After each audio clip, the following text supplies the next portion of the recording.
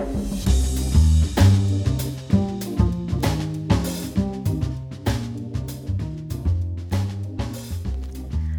and welcome to the Dish It Out edition of Political Traction. I'm your host, Amanda Galbraith. 2021 was a year like no other, with the sometimes rapid deployment of not one, not two, but now 3 COVID-19 vaccination campaigns, a snap election, and a sizable remake of the federal cabinet. We have a lot to unpack in this week's special Year in Review episode. Joining me today are 3 of my exceptional colleagues and friends at Navigator. Danielle Parr draws on 20 years of experience advising federal governments, industry associations, and clients at large. Mike Van Soelen is an experienced advisor on strategic and crisis communications and a regular media commentator. And Michael Cook is a seasoned journalist and former editor-in-chief of the Toronto Star. Together, we unpack this year's biggest win, the biggest cell phone, our favorite headlines, and so much more. This is Political Traction. All right, it's the end of 2021, and we made it, kind of, sort of. We brought together a panel of excellent, smart, fun people that I get to work with or work around or talk to. As you know from the intro, Michael Cook, who's a member of the Scrum and guest appearing on this episode, my colleagues, Mike Van Soelen and Danielle Parr. Thank you all for coming on the podcast to talk about 2021 and doing so early in the morning without a drink in hand. Because the year that we had was a bit much, I think. It's been a dreadful year, hasn't it? It's been dreadful. It's been dreadful for the whole world. And I don't know how you said, what was it? Effective, efficient, smart, and fun. So that's quite a trifecta to live up to. Let's see what we can do. Here we go. So our first, the biggest political win of the year. So who did you think had the biggest? And I will say, I look back and I really struggled to find one that stood head and shoulders above. What's your biggest political win of the year? This was really tough because it just did not feel like a year when politicians particularly covered themselves in glory. And so part of me really wanted to go off the board, as an aging athletic hack myself. I loved some of the sports stories. I loved Tom Brady and the Bucks winning. I love Phil Mickelson at 50 winning the US Open.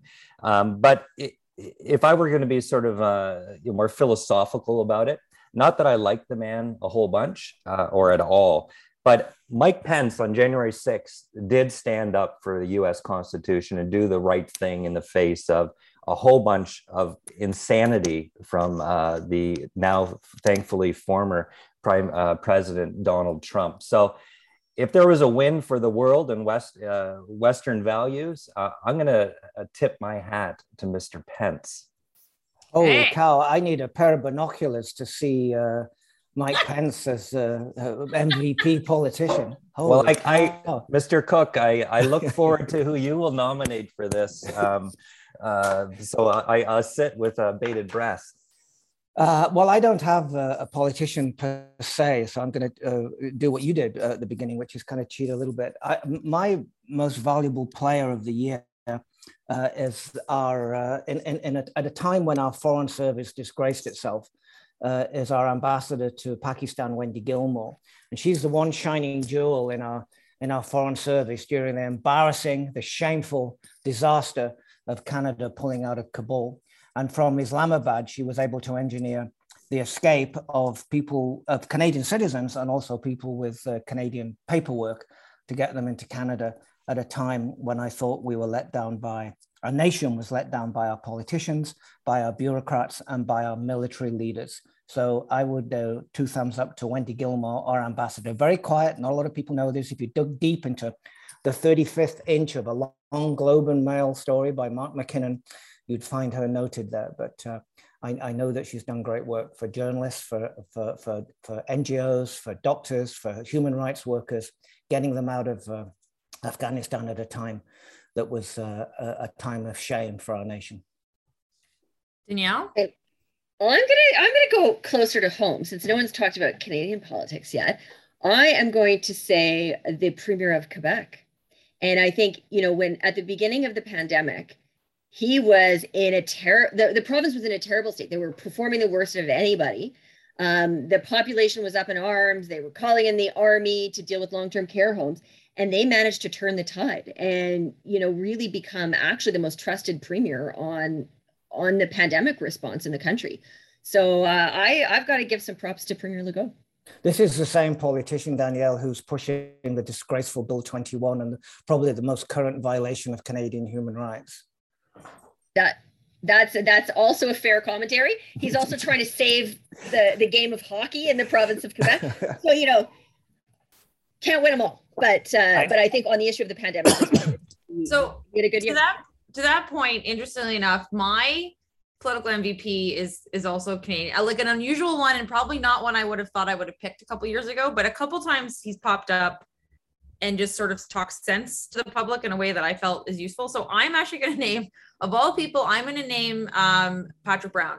And I'm going to say that because when the government of Ontario decided that they were going to limit our freedoms, they were going to do this police state shit, they were going to close playgrounds, he was the first politician to stand up and say, this is bullshit. I've had enough of this. And it caused a cascade of all the other mayors and all the other police chiefs who then rose up and said, no, we're not going to do this. And then just this week, again, yesterday, he stood up. And yes, I get it's politically advantageous for him, but nobody else has done it in Canada. Had the courage to say, you know what, Bill 21 is bullshit. It's racist. It's disgusting. And we as a country, yes, I get it's politically advantageous for Quebecers and the federal politicians to say no. He's standing up and saying, no, it's not good enough. We're going to raise money privately. We're going to band together as a country and we're going to fight this thing in court. So I have picked, and you didn't think I would do it, but then I kind of looked back at his record over last year and I was like, there's a couple moments through this pandemic where he has kind of stood up and done the principled thing. So it's an amazing year. How it was amazing. I think we're going to come at this question in a different way a little bit down in a bit, but in a year where we had, multiple elections and nobody picks like a premier who had an exciting victory, a prime minister who won office. It's amazing how far I felt I had to sort of stretch and think to come up with Mike Pence as my as my guy. After all that thinking, that's where you landed, eh? Yeah. Now, so in that spirit of finding, I guess, flowers in the midst of shit, let's just look at the shit. And what was the biggest screw up? What was the biggest self-own? Danielle, you put your hand up, so you go first. Well, the way that you phrase this seems like just such a gimme that I felt like I had to go first because someone else is going to take it. So the biggest shooting themselves in the foot this year has to go to Erin O'Toole on the whole gun thing in the platform. Like, it started off so well. And yet with the inclusion of that in the platform, it completely, I think, destroyed his chances at 24 Sussex. Good one. I see. I mean, there are a lot of politicians blowing their toes off every time we look out there, and I agree with that. Mine would be Justin Trudeau's bizarre trip. I don't know what it's one of those entre les guillemets. What was he thinking? Bizarre trip to Tofino Beach on the National Day of Truth and Reconciliation. It's so odd that his staff would let him do that, and maybe they didn't know. But we all want our prime minister to have plenty of vacation time and time with his wife and family, but that was just stupid. As Trudeau later had the grace to concede, oh, look at this, here's a bucket of shit. I think I'll pour it over my head and, my new suit. Well, what was he thinking? It's like the advanced people that let Stephen Harper wear that like cowboy getup that time with the chaps. Like, where were the staff? You're right. There were no chaps. It was a vest and a bolo tie. I was not on the advanced team then, but I definitely did work there. So just a note, for no chaps.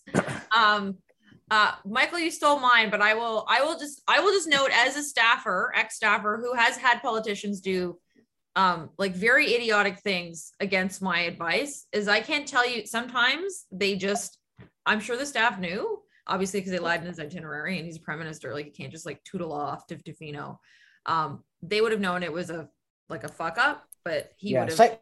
Say that phrase again slowly, because that's an important phrase. They lied about his itinerary and they were found out by journalists in their lie. Yeah. And actually, I'm usually not okay with, I don't know if you guys saw it. I remember that the global footage was intense, right? They actually went to the beach and found them walking. And I'm usually not okay with that stuff, but I actually do think he needed to be held accountable for what he did that day. Because the funny thing, they made it a holiday, and one of the biggest arguments some of the premiers were making was people will just take vacation days off, which I actually I do believe that people will just treat it like it's, here's a toast to you, as opposed to having programming in schools and workplaces as we did. And then the prime minister himself did the worst thing he could have, and actually never really said, I'm sorry, by the way. He regrets it, but he never said the words, I'm sorry, and he got away with it. But anyway, Mike? Yeah, look, I had written down the surfing trip to Tofino myself, but Justin Trudeau is a gift that keeps on giving. So I had a second one for the man, where he said, "You'll forgive me if I don't think about monetary policy," in the smuggest way that Justin Trudeau can. And I do think inflation, the economy is going to be a big story. So that is one that's going to get thrown in his face over and over the next year, I think. Another cell phone, but by the Teflon Don himself, Justin Trudeau. Yeah, I don't think any of these will stick to. They never stick to him. I would be curious to see how that, if he decides to leave himself, or eventually if it hits him.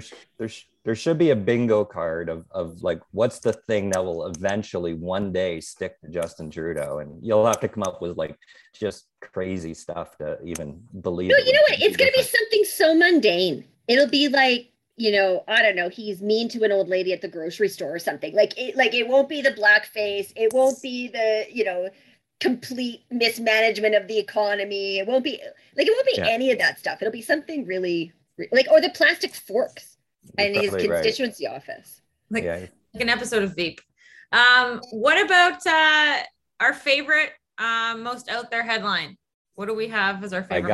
I got it. You're up. Toronto Maple Leafs were meeting the Montreal Canadiens in the playoffs, coming out of the crazy hockey year that was in April. John Tavares got absolutely crushed by in an accident with a collision with the Montreal Canadiens player, concussed, wrecked his knee. He's of course the captain of the Toronto Maple Leafs. The Toronto Sun cover the next morning was Captain Crunched, with a picture of him going off. With a picture of him going off in a stretcher. That was nuts. Captain Crunched. That's very good. I love a good tabby headline too, but like that one, I was like, woof. Yeah, no, I mean, I've got the opposite of a tabby headline, which is this is a headline that won the internet from the opposite of tabloid, which is the New York Times. And I need to pronounce it carefully because headlines need to be seen to, especially ones with puns, to be appreciated. So I'm going to pronounce it carefully, but I need to give you the, as Mike did, the 10-word backstory. The marine biology research, we're doing research on the feeding habits of the moray eel, M-O-R-A-Y, the moray eel. And they discovered that moray eels can climb out of the water tank on a sort of a bridge to eat squid in a laboratory setting. And this has set the marine biology world aflame with excitement. And I think it's the best headline in the 170 years of the New York Times. So here's the headline. When an eel climbs a ramp to eat squid from a clamp, that's a moray. I'll say that again. When an eel climbs a ramp to eat squid from a clamp, that's a moray. Now, I know my cultural, pop cultural references are a little old. I think that was in 1950, so that would make it 70 years old. And the other one that I liked this year was when we were getting ready to start a massive program of vaccination last summer, and it was in the Toronto Star. It's another pop culture reference, again, dating back. My pop culture references are not from Drake, okay?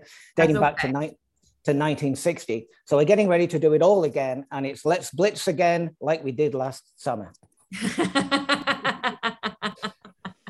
Was that a pity laugh, Amanda? It was not a pity laugh. I'm sensing charity laugh there. No, that was good. I like the moray one. I mean, you should have done the lower one and then the moray next. The moray was like, that was grand. And then we had a lesser, but they're both excellent. And it's good because I couldn't find one. I can't top my glory hole one from my last year. I just couldn't find anything. But do you not remember? This is the BC government put out the press release saying like, please use glory holes as COVID. I know there was amazing headlines. Yeah. I was like, there's nothing better than this. Well, so mine is a COVID one, and it's not as like catchy as your headline. It's just the sheer ridiculousness. I think it sort of sums up the whole COVID situation in the world in some way. You know, man caught wearing fake arm while getting COVID vaccine. like really, like some guy went there, you know, like with his fake arm, thinking that, you know, now he's going to get his vaccine passport and it's all going to be great and no one's going to catch on. Like, it's just the sheer idiocy of what has been happening around the world with this. I kind of sums it up. Yes. I will offer, if I can, the one that I wanted to fit in here that I just thought was great. It's not a headline, but kind of, this is my favorite meme.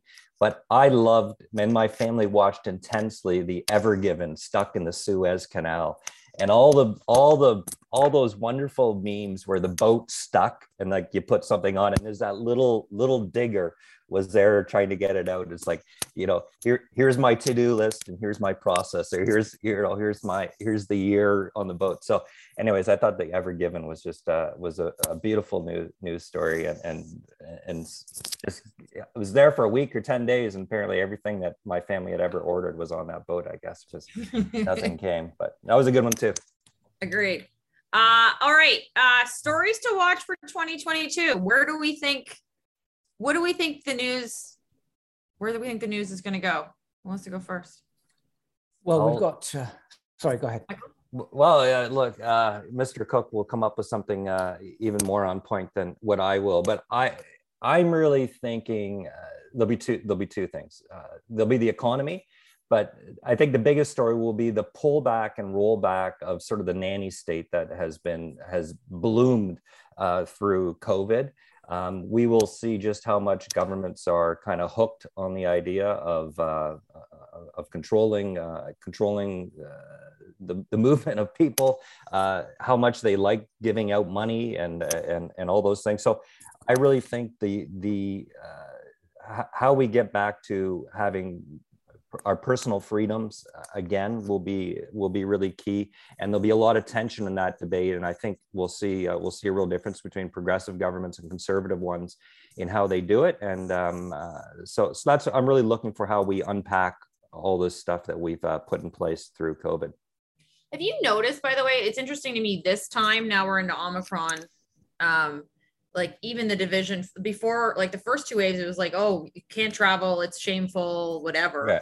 Conservatives are already out saying, you know, people who are fully vaccinated should make their own decisions. We're not going to limit people's travel. They can like choose your own adventure.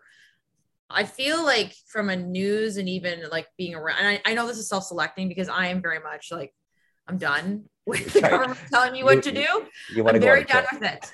Yeah. Done with being told what to do by people that I don't respect. Yeah. So I'm going to make my own choices. But it feels a bit like it's starting to shift. And I don't know if that's because I'm self-selecting my audiences. Like I was at the gym this morning, like very early, right? And it's like, oh, they may lock down again. And it's like, nobody wants to lock down. Look around here. And I'm like, yes, well, we're full of a bunch of people who came to the gym at 5:30 and 6 a.m. Like we are not your average citizen. But I think like that's my view, is that there's actually beyond just the governments and how do they reconcile, you know, their new role in a new world. It's actually like this division in society. And I think, you know, we've seen it in the States throughout the whole pandemic. In Canada, we've been very compliant and very obedient. We follow what they tell us to do.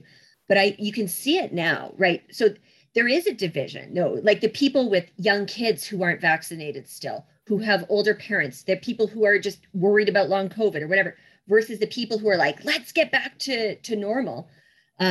There's a real division and there's so much uncertainty. The science isn't clear. There's no real guidance. It's just chaos at this point, you know, in terms of knowing what to do. And I think it's going to cause actual divisions in Canada the way that it has in other places to a greater extent. It'll just be interesting to watch because Premier Ford's reelection, he's obviously decided, I think, that his road is restrictions, so people want it, and that's where he sees safe. So he's continuously positions himself as like an outlier and close the borders down, demanding all the testing. So that's clearly where they've decided their political fortunes are. I'll just be interesting to see how the actual populace lines up behind that, and if I think that's a broad enough coalition for sure for him to get reelected, but how many of them peel off on his other side. Michael, story to watch for you in 2022? I think it's one more time where we've got one more round on the carousel of the stories that we've had this year. Obviously the pandemic, the unmarked graves, the climate crisis, Afghanistan, Russia, Ukraine, maybe going to war, the fentanyl overdose epidemic, the Capitol insurrection in the US, military sex misconduct, royal family drama, and China are all going to continue. But I do think that it happens so fastly, the cycle spins so fast that it's hard to pick one. So I'm going to pick one out of those to look at, and that's going to be the Beijing Games in February, which we've got to watch, even though Peng Shui, I'm not sure what's happening to her, and what's happening in Taiwan, and they're having an election in Hong Kong where only patriots are participating, and the Tibet children are going into their own residential schools thanks to China, and we've had the two Michaels, and we've had COVID, which the whole world is suffering because of Chinese government lying and negligence, and it just goes on, and yet we're still going to their party, even though our government has said, well, we won't send a few MPs on business class for a free holiday in China. And I'm sure the Chinese government's quaking in its boots. So watch the Beijing Olympics. Something could happen. Who knows? But all eyes on the Beijing Olympics. And out of curiosity, Michael, because I debated this on my radio show too, would you be in favor of do you think we should do a full boycott as opposed to the diplomatic boycott? You? I know that people have trained for 4 years, and this is not 100-0. This might be 60-40, whatever. I know they've trained for 4 years and they're young people and it's their lives. I get that. But the two Michaels alone, we should just say, keep your fucking Walmart plastic shit. We don't want it, right? We're done. And we'll subsidize our canola farmers so you don't have to buy our canola. They need to take us seriously. You know what they do? They laugh at us. I disagree. I think pointing to Beijing as a story is a great one. I think the unfolding story of China is so interesting. I don't even know if you touched on what they're doing with the Uyghurs there. Yeah, there you go, an ongoing genocide before our very eyes. But I think Canada needs to get more serious about China. I think the Western world needs to get more serious about China. But I don't agree with robbing these athletes, because the IOC made a craven decision to go to China to rob them the opportunity to have their chance to perform at the sports they've worked so hard at. I bet you that there's going to be some natural attrition. I think not just Omicron, but also, there's a story I think last weekend about hockey players realizing that they're going to be stuck in like Chinese quarantine for, a month or something. Yeah, like something insane. And they're like, maybe I'll just stay at home in my, big mansion in wherever and, and not do it. Right. So I think that there's going to be more and more athletes also who are, deciding maybe I don't want to go and end up in Chinese prison. I'm fine if they self-select to not go. I don't think Justin Trudeau or whatever leader gets to choose that for him, and I'm happy for them. It's a small symbol, but I'm happy that, as Michael put it, MPs don't fly over there and participate in some official ceremonies. They probably shouldn't do that regardless. There's our Prime Minister saying Canada is back, and you go, yeah, we're back, right behind all the other people who decided to have a diplomatic boycott. We're behind the Americans. We're back behind all these people. We're not showing any leadership. Danielle, what's your story to watch? Oh man, I like I said, I think everything that's been said so far, right? It is a rehash of everything. I don't think we've solved a lot of the issues that have been massive issues this year, and I think we're just going to see more of the same moving forward. And I think that, like I said earlier, it's going to continue to cause divisions. All of these things, not just COVID. I think all of these things are causing a lot of divisions, and I worry about. You saw like the rise of the People's Party, for example, in Canada. So I think this real sort of polarization of the Canadian electorate and the Canadian population is something scary, but something we're really going to have to keep an eye on in the coming year. I think we all kind of look down our noses at the anti-vaxxers, for example. but I think it's actually a symbol of some deeper unrest, and so that's sort of one to watch. Politicians are being attacked. There was people out front of Christine Elliott's house the other day in Ontario. I think it's a placeholder for sort of larger resentment and division, and just getting past the pandemic doesn't necessarily diminish the enthusiasm of some of these groups. And I also think the idea that the anti-vaxxers are some monolithic knuckle dragging version of the PPC is ridiculous. Like it's also empirically not evident, right? Like I know some people like that, but well, not knuckle draggy, but anyway, but I also know I know with several like people acquaintances that I know, they're female liberal voting, like holistic, my body is a temple people. Like there's all kinds of folks that make up that. And I think the deliberate blindness to that, to me, doesn't help anyone.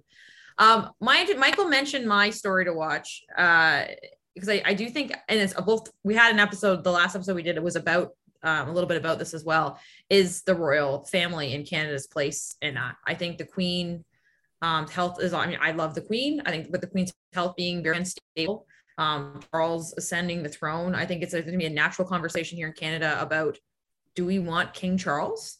Especially with Barbados doing what they did. And it was very interesting because I thought, no government will ever want to bite this off. Way too much work. And yes, I understand the constitutional framework here in Canada is very different than in Barbados, but they had that was a pretty good political day. Like she said the beginning of the year, we're going to do this. It was a big celebration of us growing up as a nation. Charles came and said he was sorry, and off they go with Rihanna and fireworks and whatever. And to me, it struck me as a very interesting political conversation to have, and actually like a politically advantageous one if you want to think about the Liberal Party being the founders of the charter and the whatever. Like, are we, because I don't know, King Charles, Queen Elizabeth, fine, love the woman, be on my money, but like King Charles, I draw the line at King Charles. I've stopped being a monarchist at King Charles. That's interesting. I blame Meghan Markle and Prince Harry for their little temper tantrum to some extent in helping to ignite this. Because like I love the Queen and I am a monarchist at the end of the day. But their little temper tantrum did themselves no favors, but I think it's also been really damaging for how people have seen Prince Charles in particular. It would be very hard to bow before Prince Charles as king, a man who says he wants to be a tampon. So, you may not remember that. That was. Oh, I know that reference. Oh, we all know that reference. If you don't and you're listening, please Google it. It is insane. That's not something one should Google. There are pillow talk conversations, and there's whatever Charles does, which just shows again how he should not be. Mike, go ahead. Yeah, I'm not a monarchist. I mean, it's fine. I have no real affinity for the institution as such. What I find interesting about you pointing to this is two things. One, I've been to Barbados many times, and so the story caught me by surprise because it always felt more. They love their British traditions there. They have the guards all standing at the hotels. And so there seemed to be a real reverence to it. So the story caught me off guard when they actually threw that off. And then two, I worry when you think about I just worry it will be an easy political distraction. If you're a government in a little bit of hot water, say Justin Trudeau, you get down and suddenly the prospect of Charles, if you want to throw the country in a whole debate about something that doesn't matter and has nothing to do with the economy or anything of substance, I can see us just going down that path for. I think as Amanda foreshadowed, that path is a long torture. If you think Meech Lake was long and tortuous, as our constitution does not allow for that, and it could happen, but boy, that's a 3-year talk fest. And you're right, that was a 3-year distraction. Yeah. And and then at the end of the road is Justin Trudeau as our head of state. Like that's the prize. Well, in theory, it would be the PM. But speaking of distractions, like I remember when I was in the mayor's office, everybody wanted us to bid for the Olympics after the Pan Am Games, where it was a whole strategy. And I was all like, yeah, this will be fun. We should do it. It'll be great. 2 weeks in, I was the biggest opponent of the Pan Am Games because 30% of all my media inquiries or Olympics became Olympic related. It was Olympics. And I was like, I can't do my fucking job and also run an Olympic bid. Like, this is stupid. Like, we're not doing this. And I was like, it will distract. It's a waste of time. But if he's in shit, yeah, I'd start a national conversation about the future of Canada. I mean, he's one to wrap himself in the flag. All right. Well, we sort of did it at the beginning. We only have like probably 5 minutes left. I know everybody's got to run and do things in Christmas shop and help clients. But does anyone have like a happy political story, a thing that made them look up and smile? Michael's got his hand up. Michael, bring us joy. Well, it's one of the on the list of things we might discuss was the biggest win of the year. And in a year of more than a year of the pandemic, which has been a tragedy, there's no doubt about that. I think there's just a little glimmer of joy, and that joy would be for the introverts of the world, who probably find the very phrase social distancing somewhat arousing. Anyway, for those people, there's no more forced, painful small talk, no open offices, no parties, and I'm sure they're having absolute bliss and are dreading what the rest of us want, which is the big return to work in 2022. Anyone else? Happy wins, happy things? I think the vaccine. Sorry, I don't mean to, I think the vaccines have been a win for us, but most recently not so completely. And I find it disturbing the number of double and triple vaccinated people who are testing positive for COVID. You know, when someone like Masai Ujiri, triple vaxxed, gets COVID, you think, ooh, I don't like the sound of that. So vaccines are a big win, but just a little around the edges there. Although I think part of that is we need to reorient our philosophy around vaccines. Like if he's triple vaccinated, gets sick, but has no symptoms, like that's actually the purpose of the damn thing. It's not to like, I mean, ideally you don't get it, but if you get it and you have no symptoms, then it's like any other sort of, you know, so for me, mine was like as nerdy and, you know, it's like, let's celebrate the healthcare heroes.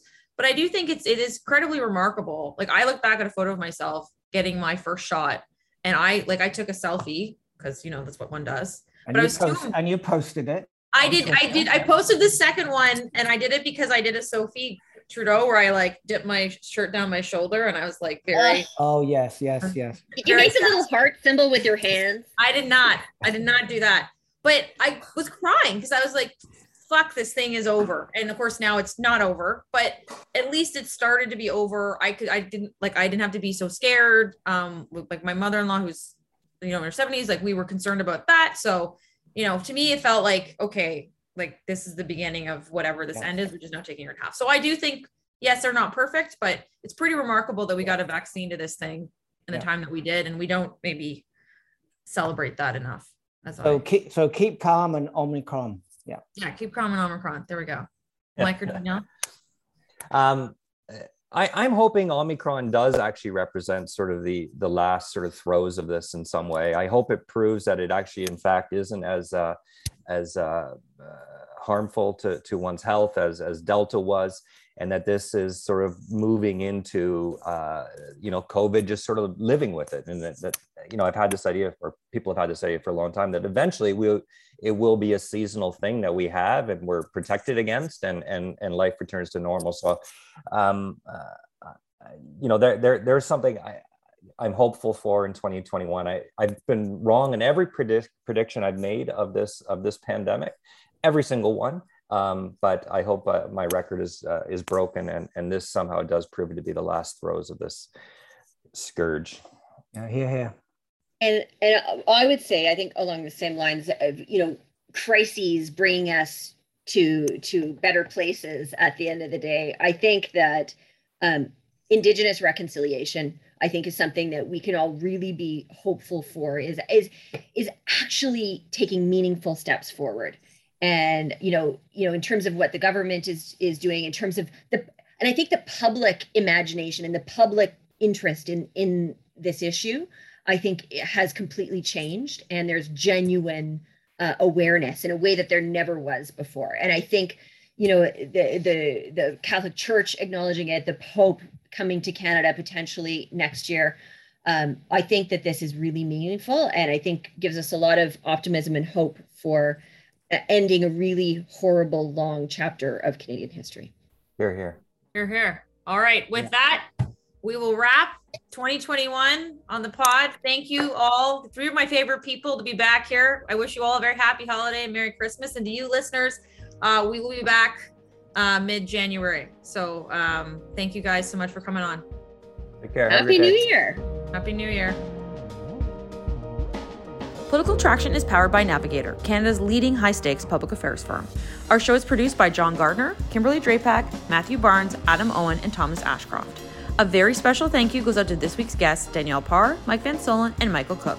If you enjoyed this episode, be sure to rate us online wherever you find your podcasts. You can also follow us on Twitter @TractionPoly. I'm your host, Amanda Galbraith. We'll be back in the new year after our mid-season break with a very special episode on January 14th. Until then, have a safe and happy holiday.